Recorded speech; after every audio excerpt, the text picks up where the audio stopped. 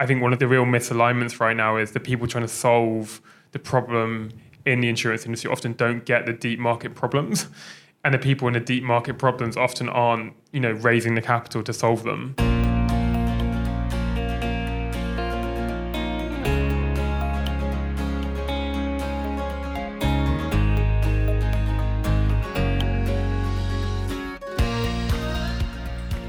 Thanks for downloading this latest episode of the Instech London podcast. Whether you're a first-time listener or a regular fan, I think you're going to find this one really interesting. Matthew Grant here, one of the partners of Instech London. And in this episode, I'm talking to Richard Hartley, CEO and founder of Cytora. Cytora are one of the most well-known insurtech scale-ups in London today. But when I first met Richard, he and the three other co-founders were still figuring out how they should best use their skills. And like a lot of people we speak to, they decided insurance had the most interesting opportunities. In our discussion, Richard talks about what Cytora does, but he's also refreshingly honest about the personal challenges of building a business, how to deal with co-founders that want to follow other paths, and why turnover in staff is just a natural part of all early growth companies. If you haven't yet discovered it, all of our podcasts now come with an easy-to-read summary of our discussions available on the website. So if you want to review our conversations, head over to the podcast section at www.instech.london, and a great way of sharing what you've heard with others. Hang in there to the end to find out more about what we're up to at Instech London in the next few months. But for now, here's what I learned from Richard.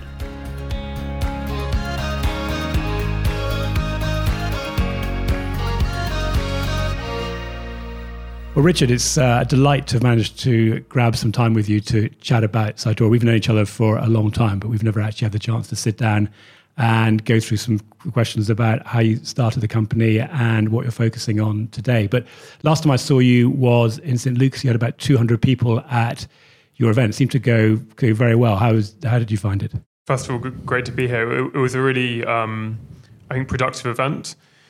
What we found is when you can bring together some of your key customers and market practitioners and participants, you can build very valuable events where people can learn from other people.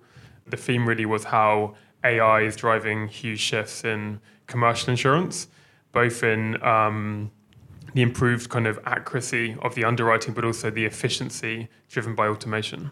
Good. Well, we'll come back to that in a minute. But just first of all, some background about Cytora. So you started in 2014, according to Crunchbase. You've got funding now over $40 million. But what was the motivation for founding Cytora originally? We were very motivated by a huge technological opportunity we saw in using unstructured data to prevent events and to predict events in the physical world. And back then we were kind of productively naive, I think, in kind of our vision. And when we saw this ability to mine all of this data and predict macro events like, revolutions, rocket launches, all sorts of things. And we really built the company off that vision. And in subsequent years, verticalized it around insurance, we believed had the most addressable market opportunity in terms of the willingness of customers to pay for us to solve this problem for them. So some people start off companies because they see a real burning issue they want to go and solve. You saw a great opportunity with the access to data. Clearly, you identified the fact that data was becoming really important, but sort of worked your way into finding out what the problem was for insurance. How did you find that when you were out there looking for your early funding, when you sort of had less of a specific use case you were trying to solve? You remember we were four very impetuous people in a small building in Shoreditch. We knew nothing really about the commercial world, to be frank.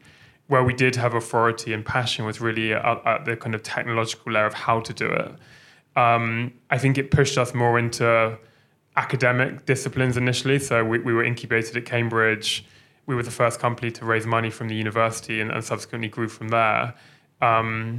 As we, I think, learned more and more about the industry, we became obsessed by the insurance industry, which really kind of pulled us into that space. And our early customers, of which Axel Catlin was one, kind of gave us that market knowledge, which allowed us to build a valuable product. I think the kind of conjunction of technological prowess and market knowledge is really important to build a valuable product.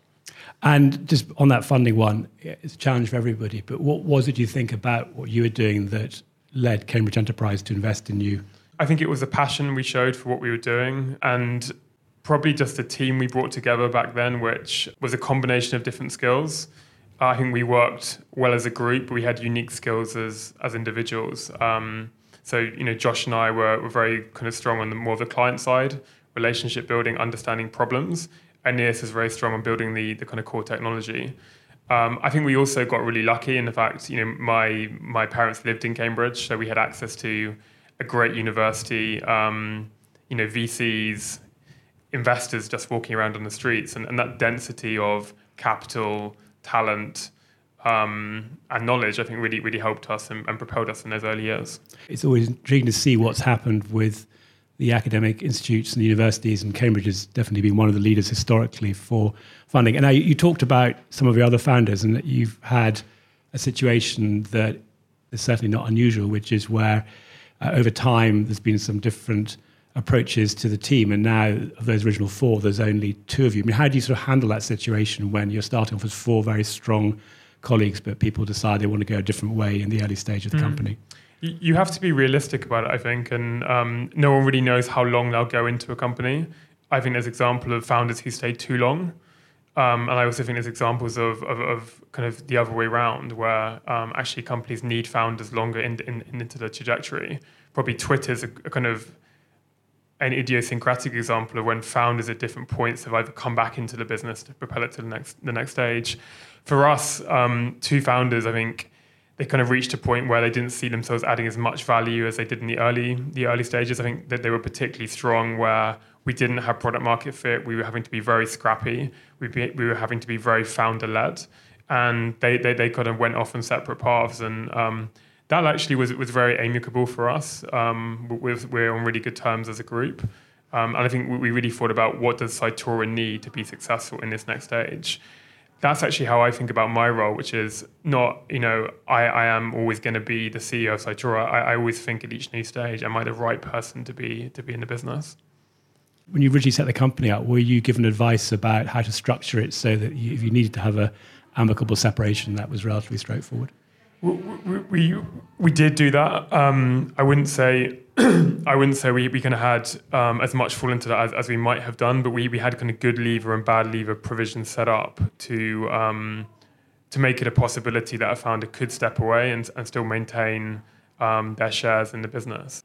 I think that's important to do because it's obviously impossible to foresee what might happen. And you want to kind of create the right incentives where founders will always seek what's best for the company, not what's best for them. So another of your early investors or follow-on investors were QBE and Star, and you did something there that I've always thought was quite smart, which is you got them both as investors, but also they were clients. And today, a couple of years on since they came on board, do you still find they're providing you strategic support, or more there for the arm's length? They've always been very open with us, and that was like the key reason why we decided to work with strategics at that point. It was driven by the desire for more market knowledge and a deeper appreciation of the business problems that existed inside insurance. I think that's actually very hard for companies of our type to get because they often see insurance from the outside. The problems are actually really, they need a lot of precision to solve. As you know, there's a huge kind of density of language just really that describes what insurance is, why some things are difficult inside insurance. Our two investors in QB and Star at that point really accelerated that knowledge for us. Today, they're extremely supportive. We've actually, with both of them, we've expanded our relationships in different ways, and they continue to see us as a kind of strategic partner for their shift towards becoming more tech-enabled businesses. And then more recently, or last year, you had EQT coming in as an investor, not previously an investor in insurance. I know you had quite a lot of interest when you were doing your funding round. How did you end up choosing them versus other investors? So we were lucky enough to have a lot of options for our Series B round. We liked EQT because they had a very definite thesis on insurance, which was it is one of the last big verticals on the verge of adopting technology, and it will undergo massive shifts. And that really converged with ours. We also, the partner who led the deal, a guy called Lyle Fong, he really, I guess, kind of resonated with us on the level of the entrepreneur. He founded 3 companies, really understood the kind of trials and tribulations of scaling a business. And I think his US experience, his operating experience in the US was practically useful for us. The fact EQT have 61 billion under management also means they're a long-term partner for us who can help us grow, not just in the Series B stage, but way beyond that. And that's always useful when your investors continue to reinvest, kind of contingent upon your success into future rounds. We really like that. And clearly they, as all VC investors, look to see fast growth, particularly when they're investing quite significantly in the company. So the pressure therefore is on you, not just to grow revenue, but also to hire the right people. Like a lot of early stage companies, you've had quite a bit of turnover. Is that something that has been an issue for the business, or is that just a natural stage of evolution as you grow a company? It's a natural stage of evolution. I kind of try to think about it in terms of who do you need for this next stage. I think Sequoia Capital make the point, which is successful companies often churn their leadership team 3 times through the life cycle of a company. And it's really true, which is you can have loyalty to people and that's important, but at the same time, you do have to be pragmatic and think, okay, if we're scaling into the US, who's done that before? Who has expertise? And I think you need the right complement of continuity and background, but also experience. So you're not doing everything through trial and error for the first time. I think trial and error is often unavoidable, but it is quite slow. So we try to think about our teams, which is let's build them in a very complementary way so we have the right people on the bus at any one time. And presumably once you start getting more money coming in, it gives you the ability to go and hire people from industry who don't have to sacrifice significant cuts in their salary or just look to a stock option to compensate. That's right. I mean, there are definitely people you absolutely couldn't hire when you're 10 people. There's some people who only join a company when you've removed a certain amount of risk. So we're hiring people now, who are incredible and, that they really push us forward. We absolutely couldn't have hired them when, we had 1 customer. So that's something just to be aware of. There's a big opportunity cost of not hiring those people.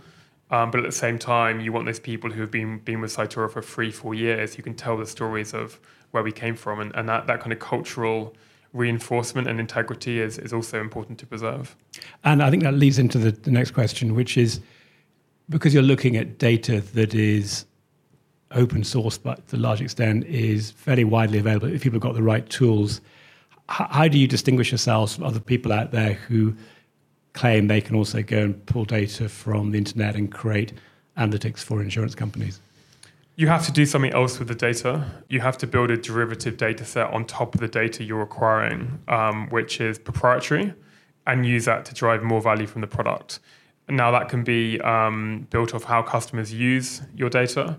It can be built off the intersection of 2 different data sets. Really what you're trying to do is, at the same time you're providing business value, build an impossible to replicate product. And I think we've kind of seen Google do that extremely effectively in the search space. So when we think about building Cytora, we're really focusing on last mover advantage. We don't necessarily want to be first, but we want to be the last person to kind of bring a major innovation to the market. And on that, you've also shown a lot of discipline. I mean, over the years of talking to you, I've been impressed by how you've been very focused on, at one point, it was running experiments in different areas just to see how much you could learn, where the value is. But clearly, as an entrepreneur, driven by growth, with a vision, with some really smart people, there is a tension between sticking to the core area where you see growth and you need to keep learning and developing versus all the other opportunities out there. I mean, how do you balance that as running a company and also keep your team focused on what's going to deliver the value, but of course not losing sight of where the next new opportunity might come from? First of all, we're trying to build a vertical AI company.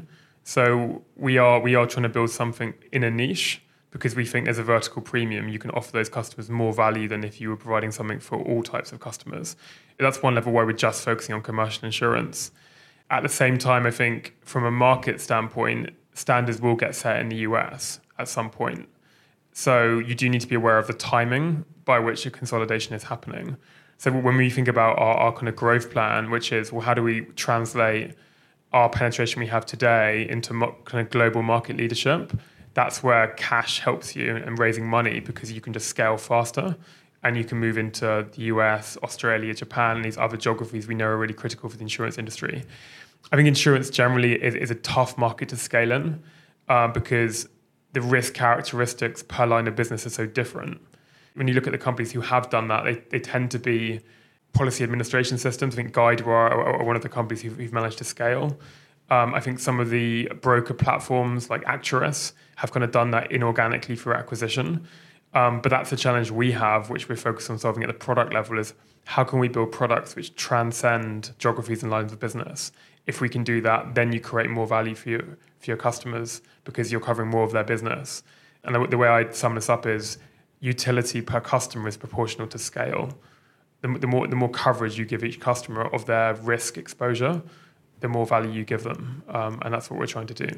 And on that global angle, how are you finding that getting access to data in the UK? You've been out in Australia for a few years, now looking at Australia.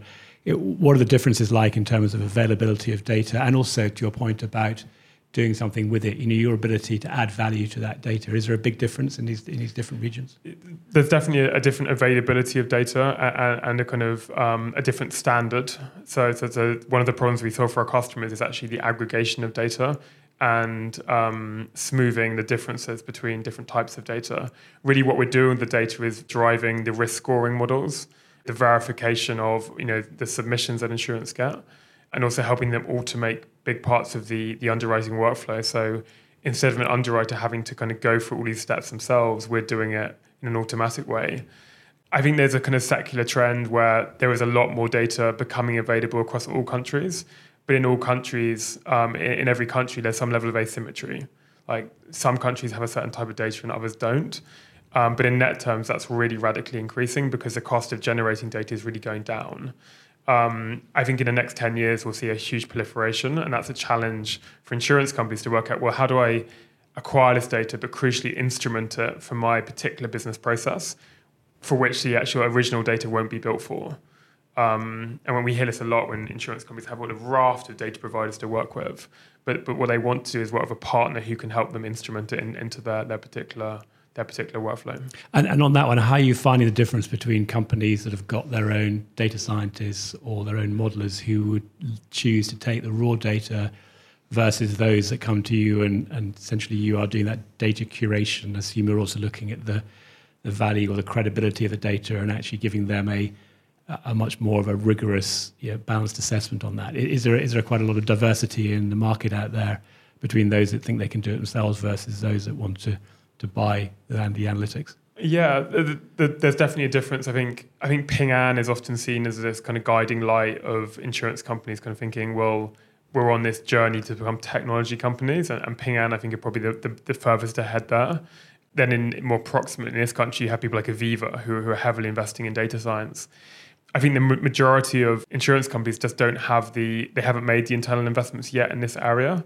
And some of them, I think, don't see it as their core. I think they see their core is their ability to price risk, the actual inputs to that prediction process of acquiring the data, building the models.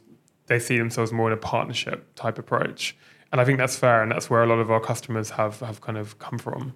What examples can you give of some of the clients you've had now for 2 or 3 years where the underwriters are actually doing something very different in their workflow because they got the benefit of what you're providing? I can give one example where really just based on a single address or company identifier, an underwriter is able to just really focus their times on the risks that are profitable, the risks that are in appetite, and the risks they believe they can win. This is typically known as submission triage, which really queues submissions on an attractiveness basis. Previously, underwriters used to spend the same time on every submission, but only win a very, very small proportion of them. Now they can really concentrate their time on the most attractive ones. And we've seen that with our customers, and that's measurable and quite meaningful. That theme about being able to triage the risk, spend more time looking at the ones that sort of meet the first level of criteria seems to be very strong. I guess the other thing that people look at as well is the evidence from losses. And again, now you've been out there for a few years. Are you finding that you're able to get loss data back from the insurance companies, or are they still guarding that quite closely?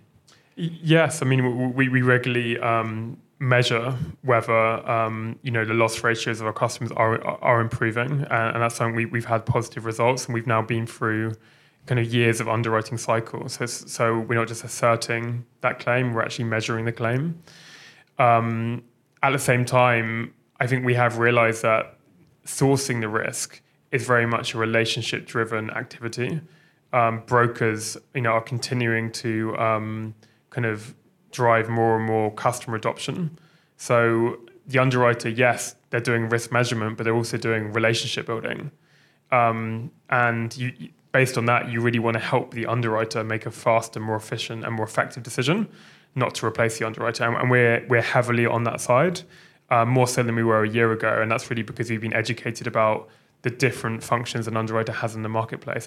And that's clearly playing through in terms of your ability to sign up new clients. We've talked about QB and Star, but MS Amlin, Markel, AXA XL, Sequence, and more recently Convex are all clients. Are there any other companies that are not on that list you're working with? A recent, relatively small MGA we're working with is called Unicorn. And that's probably also a shift in market positioning we've made, where we try to focus on insurance companies who have a big desire to become tech-enabled, and that really bleeds through into everything they do. I think that's one of the unifying threads of Convex and Sequence, for example, where they have a completely clean stack. They don't have any legacy, and for that reason, they can be more visionary. And they can, for example, gather all the data on all the interactions they're having and start to measure, well, what are the characteristics of good underwriting decisions? What are the characteristics of risk we like and don't like? And that they can become very data-driven. You mentioned earlier on the platforms, and that seems to be a theme that's emerging very strongly now, is the way that technology companies, analytics companies are going to distribute their data. I think you've got the ability to provide analytics both directly within a Cytora platform, but you can also sit on other companies' technology. Have you got examples of some of the people you're working with to deliver the analytics? To be easy and flexible to work with, you have to be able to integrate into other systems. And our customers typically will have their own workflows in things like Rulebook, which is an underwriting workbench. I'll be using Salesforce. They may have an e-trade platform like Acturis. Many of them will have Excel-based pricing models, which they've kind of brought in, they built internally and maybe is maintained by some consultancy. So we have APIs that integrate into all of these. And many of those are pre-integrated, so all the customer has to do is to kind of turn it on, and it's already there, which really reduces the time to value for them. So we have an integrations team which is solely focusing on integrating with all of these platforms, which means we can cover more of a customer's business. And how helpful are the platform companies in selling Cytora? Do you tend to have to go and make the sale and then the integration will happen, or you're starting to find these companies are seeing the ability to include you in their offering actually starts to become one of their own value propositions when they go out and sell their platforms? Yeah, we found that most recently with Duck Creek, where we have an integration partnership, they're actually selling this as part of their own kind of go-to market. I think it's kind of yet to be seen how successful that approach will be, but I think it is an efficient way to go. And I think the more you can kind of connect into these platforms, it means you can access customers on a much wider scale than before. For a startup, that's also really important because the efficiency of your customer acquisition is a key determinant on your growth.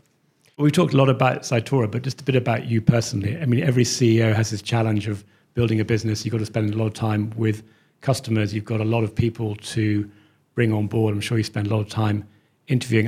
Amongst all of that, how do you manage to build up your own knowledge about what's happening out there in the marketplace and stay fresh in terms of the technology that you're offering?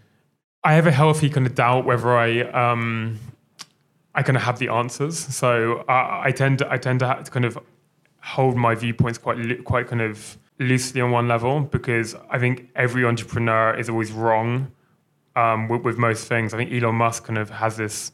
He formulates this in a quite a memorable way, where he kind of says you have to have ultimate conviction in what you're doing on one side, but on the other side have a lot of doubt. And that ability allows you to constantly revise your points of view and to drop your assumptions when they're proved wrong. So I do that, and I make sure I surround myself with people who are quite opinionated. I've also, probably 4 years ago, I used to be quite bad at getting feedback from people. I wouldn't kind of ask for it, but now I tend to do that quite a lot because it's quite useful when people say, well, I think you're wrong here, or this could be improved, and you can kind of use that for your own learning. Our investors, I think, are quite opinionated too, so they're regularly kind of be very open to challenging what we're doing in a constructive way, and that really helps.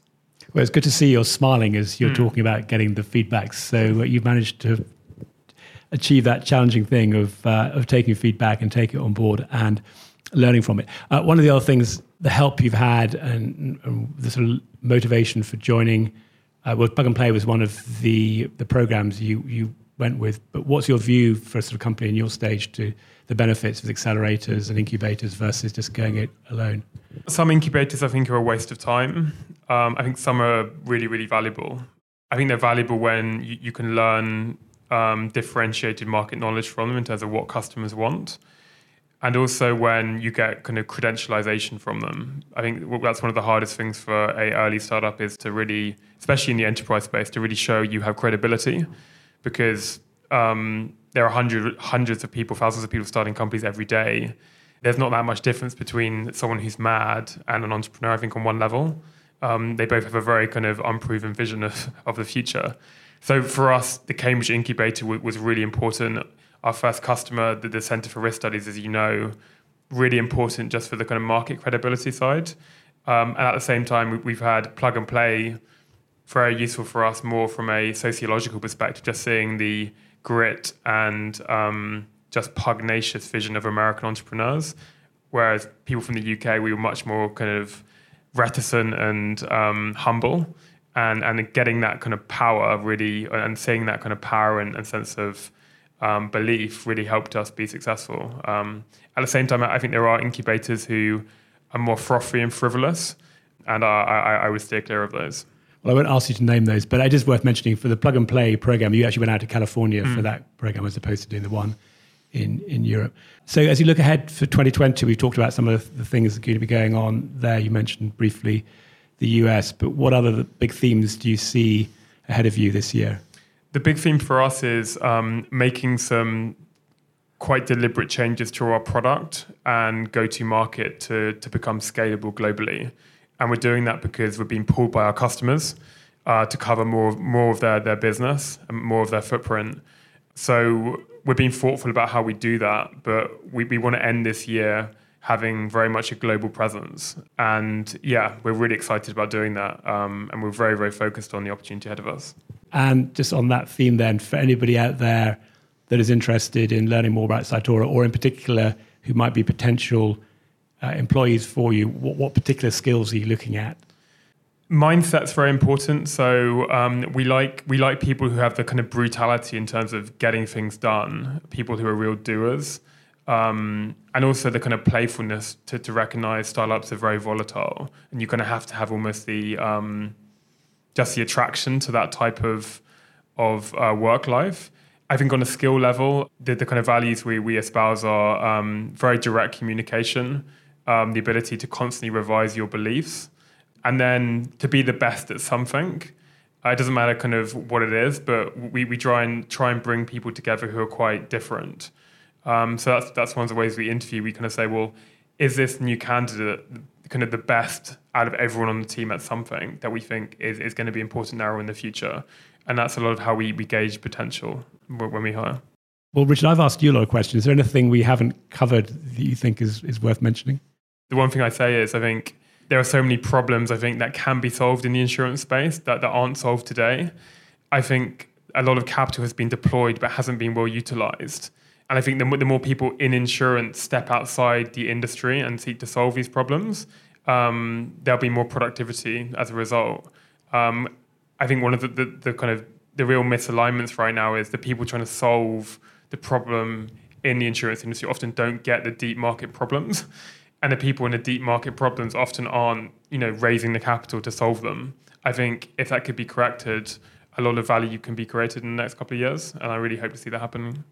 Good. Well, I think the third part I'd add to that is that people outside of the industry actually see insurance as a a really interesting place to work. I mean, I guess that you're one of those examples that came into it. And I think sometimes people who have been in the industry too long, certainly in the UK, get a little bit defensive or feel it's not that exciting. But it actually is one of the areas where there's some really interesting challenges to solve. There's a lot of data coming in from outside of the industry. So it does create some really, really big opportunities out there. Well, Richard, thank you for that. And also thank you for your support for Instech London. We'd be delighted to have you as a corporate member, had you on stage, had some of your team on stage as well, and hope to see more of you in the year ahead. Pleasure. Looking forward to it.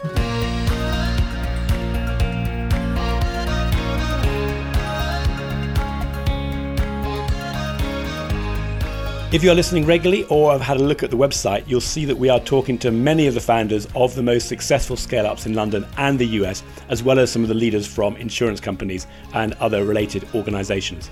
We've got a great set of guests lined up, but we're always interested in new people to talk to and we'd love your feedback. So drop us an email at hello@instech.london to let us know what you think. And if you want to share your thoughts publicly, you can find my post for each of our recent podcasts on my LinkedIn page. See what others think and add your own comments. We're also delighted we now have all our events lined up until June, and you can find details of these on the website as well. That's it for this week.